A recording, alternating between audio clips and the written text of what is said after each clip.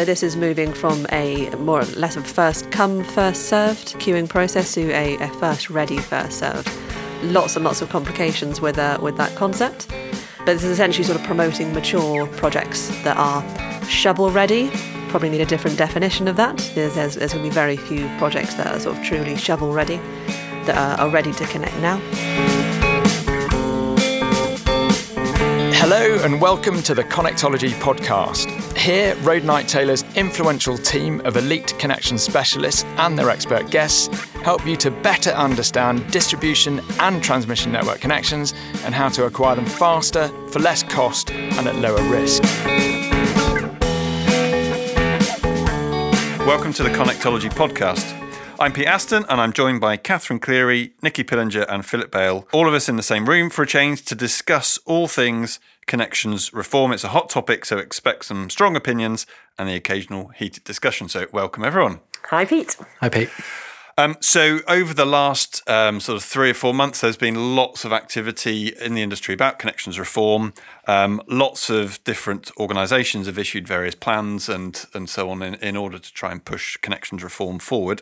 So we're just going to quickly review what's been going on recently and then have a bit of a discussion around our thoughts on some of the subjects. So Catherine, could you sort of talk us through National Grid's 5-point plan? Yeah, thanks, Pete. So I think the ESO's 5-point plan is probably the one that's been out there for longest, sort of came out back in February, so quite a few people might have heard of this. There are 5 points.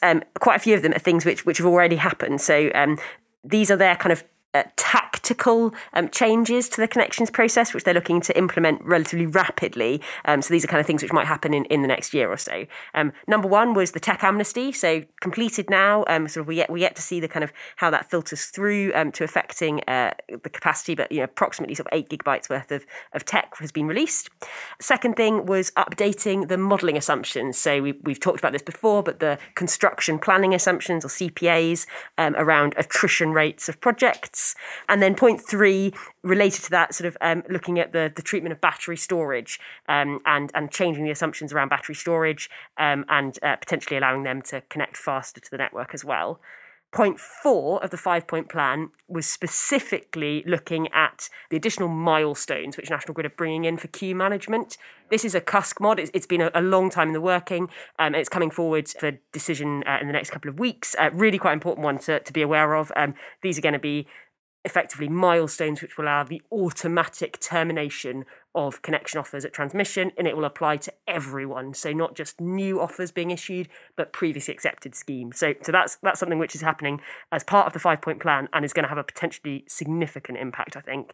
And then finally, again, going back to storage, battery storage in particular, looking at options for interim non-firm connections. So those are the 5 points. Okay, and it feels to me that those are very much fairly short-term issues, aren't they? Yeah, and I think it's worth saying that this was, as I say, their kind of tactical changes that they can make in the short term. There is a separate initiative that the ESO are looking at, which is their long-term strategic connections reform. That's something that we're expecting them to consult on in the coming month or so. At Road Knight Taylor, we sit on the scrutiny panel for that connections reform, and so probably a bit more about those long-term objectives that might happen in a couple of years' time, probably on another podcast.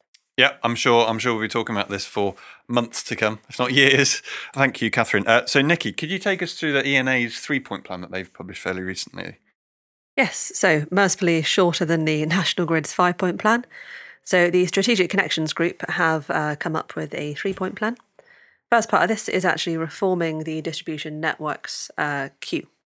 So this is moving from a more or less of first come, first served queuing process to a first ready, first served. Lots and lots of complications with that concept. But this is essentially sort of promoting mature projects that are shovel ready. Probably need a different definition of that. There's going to be very few projects that are sort of truly shovel ready, that are ready to connect now. But certainly projects that have got land rights, got planning, etc. So allowing them to connect ahead of transmission reinforcement works. So they say part 4 of Appendix G moving from part 3 to more of an A&M solution to enable them to connect earlier, much like we're seeing with the regional development plans.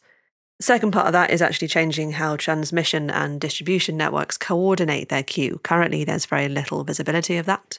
So in the embedded capacity register, you can see things like project name, capacity, technology type, and application date. So that's quite clear. Whereas with the tech register, you can't see that at all, and these queues are certainly not integrated, which has led to some sort of assumptions that transmission can actually leapfrog distribution, or in some cases the opposite. There's also, like National Grid, there's going to be greater flexibility for storage customers through new contractual options. This is assuming that storage is going to be a benevolent impact on the grid, as opposed to more of a sort of inconvenience, potentially, exporting at peak times when it's not needed, and when it would cause particularly adverse conditions on the grid. And also allowing DNOs to have more of that sort of access to potential flexibility services as well. Super. Thank you, Nikki. And I think it's interesting, isn't it, just looking at this, I don't know what your thoughts are on it, Philip, just around the queue management side of those things sort of being common across both. That feels like it's a big focus of the industry at the moment. Yeah, absolutely. I think there's an element to make sure that ultimately everything is fair and transparent. Ultimately, across the industry, we need to try and de-risk connections, because risk creates uncertainty, which then means good projects potentially then don't go forwards. And obviously, everyone is going to be looking to try and maintain their current situation or make it better, which is often impossible to do so. One of the things that we need to make sure is that there's some of the massive disparities go out of the system. So where someone has a distribution connection, it's accepted sometimes for over a year, and then someone applies on the same network with a transmission application, and it leapfrogs the distribution system. And that feels wrong. Or where mistakes are made in the distribution world, and some schemes that are 2 years old that haven't gone through mod apps sit behind transmission schemes. It needs to be a way of trying to have the flexibility of moving things in the right areas for the right elements, whilst also being cautious not to cause other people's projects to be significantly worse.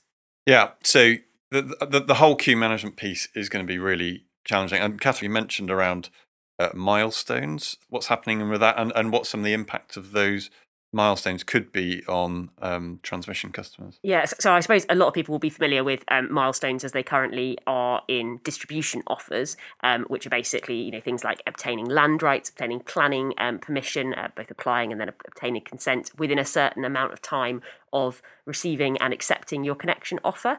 The transmission milestones which are coming in are going to be quite different. They are going to work back from your connection date. So depending on how far out your connection date is in the future, working back from that, there will be a requirement to get planning consent or land rights within a certain time frame.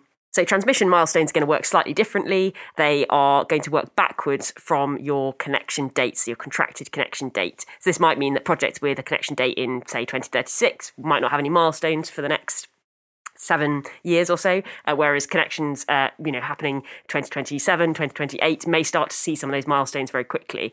The other really important difference is that the proposal is that if you miss any of the initial connection milestones, so land rights, planning submission and planning consent, your offer will be automatically terminated, which I think is quite a bold move, but potentially one we sort of welcome, because I think it takes away a lot of the confusion and also kind of just time-consumingness of chasing missed milestones that we've seen at distribution. So, Catherine, how do you think that should work for the schemes like the LILOs or connecting into new GSPs, which are relatively close connection dates for some of the offers, but with a significant uncertainty that they have no idea where their connection could be across a 20-kilometre distance, to have the confidence to go ahead and secure land rights and start planning these projects when ultimately the CBA on them is very, very difficult to pin down? Yeah, and I think it's probably not just projects with LILO connections. I'm thinking even sort of offshore projects, which might be subject to the HND, so they don't even know where their connection point is yet. So I think what I could say is that there will almost certainly be pushback to say that actually the TO needs to commit to earlier milestones for fixing locations, potentially even earlier milestones for planning submissions. So I absolutely agree, Philip. It's a key point. On the one hand, I think it's a fair proposal that they've come up with. But on the other hand, it does need sort of similar follow through and commitment from the TOs themselves to make sure that actually they are enabling their customers to make those progress towards those milestones. Which ultimately then becomes quite difficult to plan an economic and well-designed system when you're having to make decisions far earlier in the system without the full information. Well, it is chicken and egg, isn't it? I suppose I can imagine there are quite a few system planners perhaps sitting there thinking, I'd like you lot to all tell me where your solar farms are going to be, and then I will decide where my loop-in substation is going to go best to best serve you all. And there's a change in the way that mod apps are going to work with this as well, isn't there? Again, potentially quite controversial, but the whole point here is to be able to clear out the queue, so they are trying something which has teeth here. So the idea will be that actually, even if you mod app your connection date to push your connection later back, that will not push your milestones. So if you haven't submitted planning, you can't save that offer by simply mod apping it. I think that there is a proposal that when this is brought in, these milestones will apply to all connections. But historic connections may be given a one-off chance to mod app to revise their connection date, effectively, sort of relinquishing their queue position in order to set more sensible milestones. Because we've got things which have been in the tech register for 10 years. So there's some really historic stuff. It's a short-term change, as in it's going to happen this year, but the impact is slightly longer term, as in we won't see necessarily the milestones kicking in, I guess, for quite a few years. On some, I guess the schemes with the closest connection dates, 26, 27, sitting in the pipeline at the moment? All the historic ones who had connection dates that were in the past that never mod app to move them back, and they will obviously be the ones that will be the first ones that will be for culling. Yeah. If you're liking this podcast so far, you may want to pop over to the Connectology page on Road Night Taylor's website and sign up to the Connectology newsletter for much more know-how, insight and thought leadership in electricity network connections. The link to this is in the description. Don't miss out on any of the articles, explainers, videos, webinars and podcasts that Road Night Taylor's connectologists share to give you an edge and help you overcome your grid frustrations. Before we move on to some of our other thoughts, it's just worth pointing out that there's been an open letter issued by Ofgem just a couple of weeks ago. They're sort of writing on future reform to the electricity connections process. So again, all about connections reform. Very much sort of Ofgem picking up on some of these issues, some of the ESO and ENA plans, but Ofgem sort of obviously sort of regulatory take on it. But most importantly, they're asking for feedback on that open letter through a consultation type process. So basically, you've got till 16th of June 2023. If you're listening before that date, reply to the consultation. Ofgem really need to hear your views as developers and sort of interested parties in this industry, so that they can help to sort of drive this sort of reform in the right way. Going to go on to some other issues that we've got bugbears with. So, Nikki, I know you've got a few thoughts around some of the change that you'd like to see that's maybe not been picked up so far, and some of the plans that have come out so far. One of the biggest blockers that we've got at the moment is around charging. Currently, there's a requirement. This may change for several GSPs based on National Grid doing some remodelling work and based on the work that's going on around the 5-point plan. But currently, there's a need for a lot of SGT replacements, and a lot of these are customer funded. There's a bit of a postcode lottery at the moment around SGT replacements if you're connecting into an infrastructure site. So any site that's got essentially two customers on it, so more than the DNO, so say another DNO or a transmission connection or a tertiary connection. So in this case, SGT replacements or upgrades are not funded by customers. But where you don't have an infrastructure site, they are then funded by customers. And these can be via a queue of people who are in a mod app. And I mean, often they don't even account for the entire capacity of the SGT, but they're still expected to fund it via capital contributions and securitise against that. At the moment, it doesn't seem particularly fair that anyone connecting into an infrastructure site will effectively not get this for free. They'll still have to pay securities liabilities, but they will not have to pay capital contributions. And it's also a huge amount of risk because anyone in these mod app queues can drop out at any time. So say you've got a £10 million SGT, you've got 10 people in the queue, they're all liable for £1 million of that until 5 of them drop out, and then they're liable for £2 million, and then everyone drops out and it just creates this ridiculous domino effect.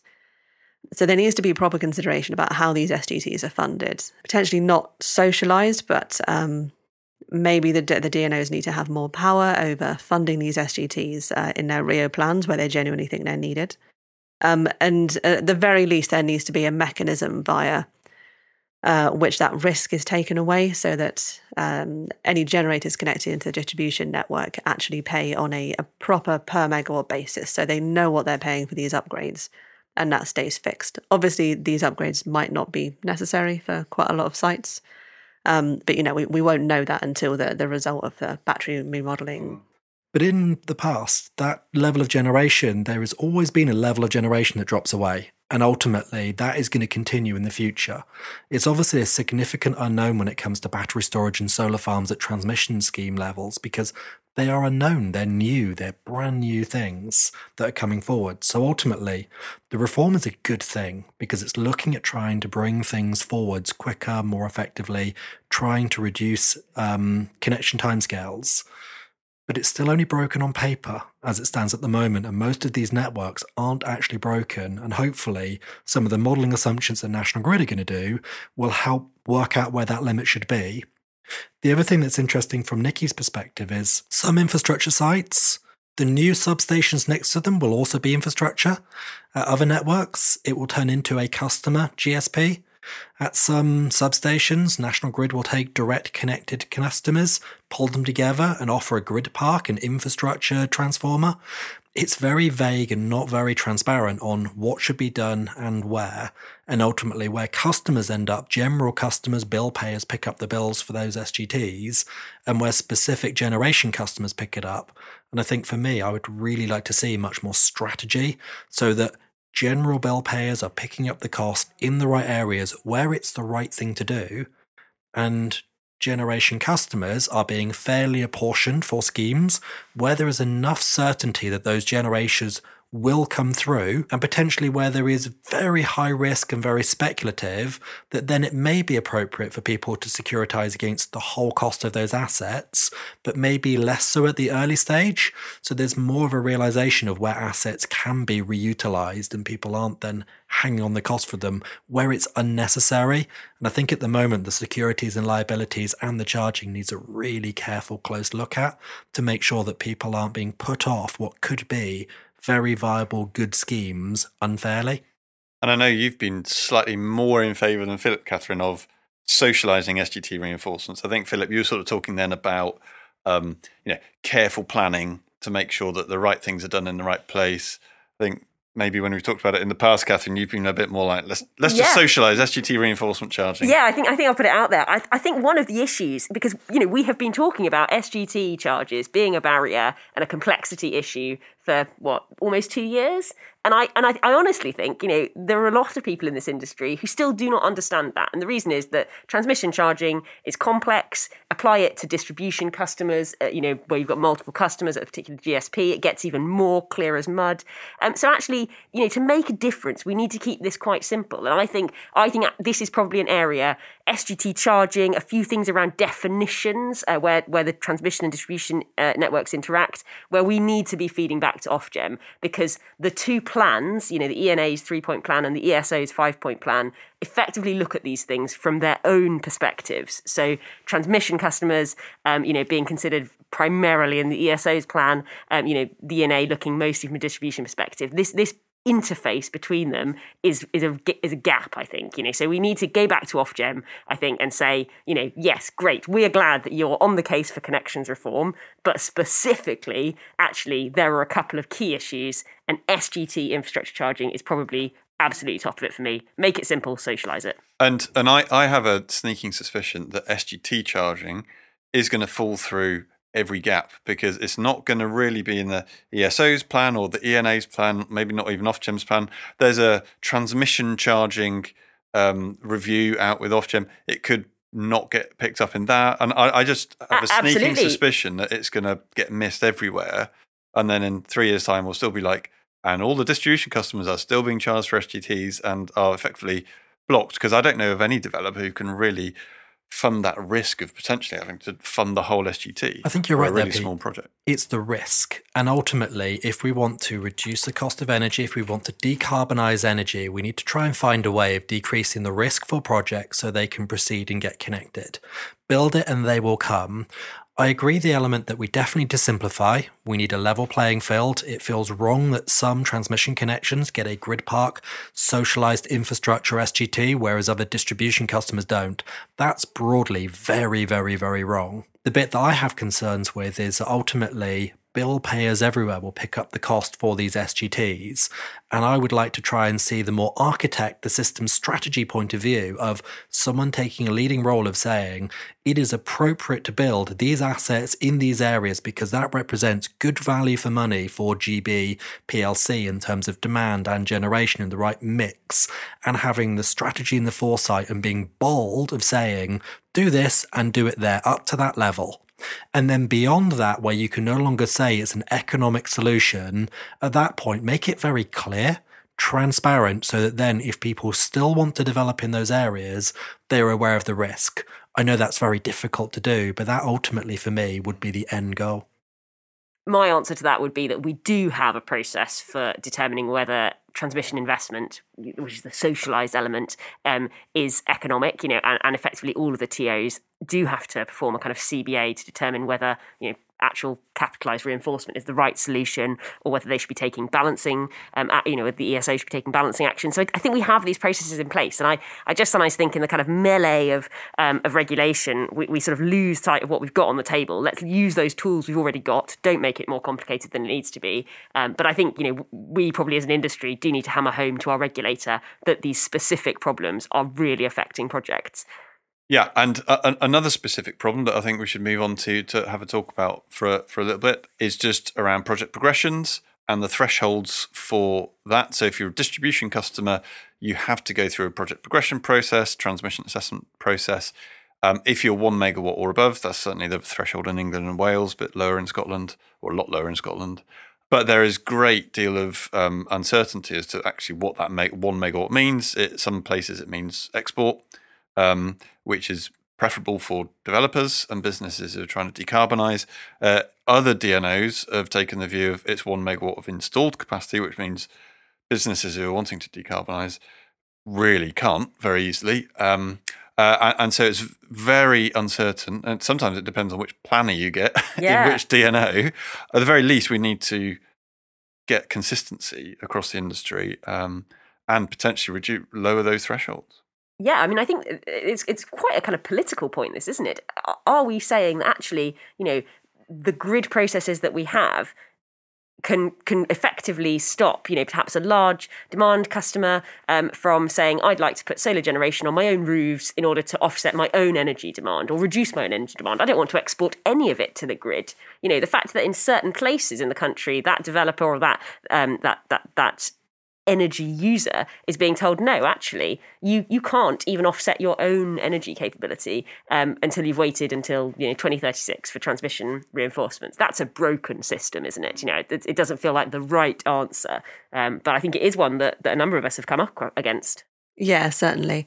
I mean, there's a drive for businesses to invest in energy efficiency measures. That can decrease demand dramatically. That's really no different to putting solar panels on a roof. Yeah, and we wouldn't let a DNO tell you couldn't change your light bulbs to LEDs. In addition, with the better understanding the thresholds of when projects should and shouldn't go through, what actions people should be able to take on their own networks.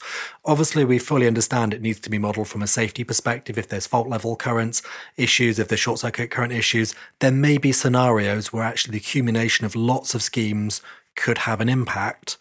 I think one of the areas that I would also like more transparency over is the time it takes a DNO to put a mod app in and to write back to customers and be open and honest around what the restrictions are.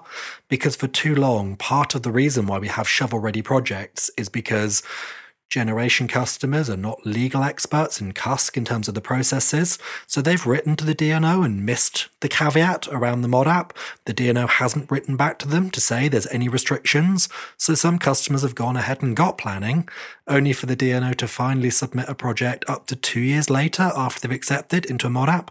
That's unacceptable. And obviously at the moment, the current process with the ESO saying, we won't study your project until we are formally notified via a mod app, and being very strict so as not to detriment transmission customers, is having a significant impact on distribution customers who are at the mercy of the DNO to submit a competent mod app. Yeah, and I guess that just sort of amplifies this question about fairness between transmission and distribution. This is probably one of the other things that I'd encourage feedback to the Ofgem consultation, because, as I say, the two plans are going to look at it from primarily a transmission perspective or primarily a distribution perspective. This question is very much about that interface between the two, isn't that overlap? Whereas at Road Night Taylor, we work on a lot of accepted schemes in construction. They are also struggling. I'd love to see Ofgem take a focus and ask the questions of how many people do the DNOs have delivering these projects? What are the timescales for delivery? I think if you listen to some feedback from Ofgem, I think what you hear Ofgem saying is often that the DNOs are adequately funded through the price control for resourcing up accordingly, but that's not what we see on the ground when interacting with the DNOs. They just feel under-resourced. So I don't know quite whether the problem is the DNOs genuinely don't have enough funding, or they're just unwilling to put the people into those positions, or whether they just can't get enough of the people, or whether it's a combination of all of those. I think they're great questions that I'd love to see Ofgem ask. Maybe we'll put that in the consultation. Yeah, well, maybe the point is that actually, as we have seen service levels decrease, maybe some of the guaranteed standards aren't doing their job. So actually, perhaps it needs more stick, less carrot, and that would perhaps force the issue, and it would become apparent whether the funding settlements under Rio were insufficient, or whether actually there was some flex and senior management at a DNO, if they were threatened with more fines, more GOS targets might be missed, might start to put more bums on seats. It is interesting that the distribution network offers at 11 kV and LV have that metric where it's reported to Ofgem and there is a target for delivery of specific aspects. Obviously, it's significantly harder for EHV connections, but equally that would very much focus them on there is no metric, so therefore it's one that if it gets delivered late, it's very challenging. And we often see that DNOs will have to prioritise against their maintenance around their capital project as well as new connections. And new connections are sometimes the ones that it appears can be flexible and can be missed or delayed. Fantastic. Thanks, Philip. I'm afraid we've run out of time, but that's been absolutely brilliant talking to all three of you about connections reform, and that's no doubt something we're going to be talking about for months to come. Don't forget to write to Ofgem in response to their open letter by 16th of June. Give them as much feedback as you can. But thank you so much for listening, and we do hope you join us again for our next podcast. Thanks very much. Thanks, Pete. Thanks, Pete. Thanks all. Bye. Thanks. Bye.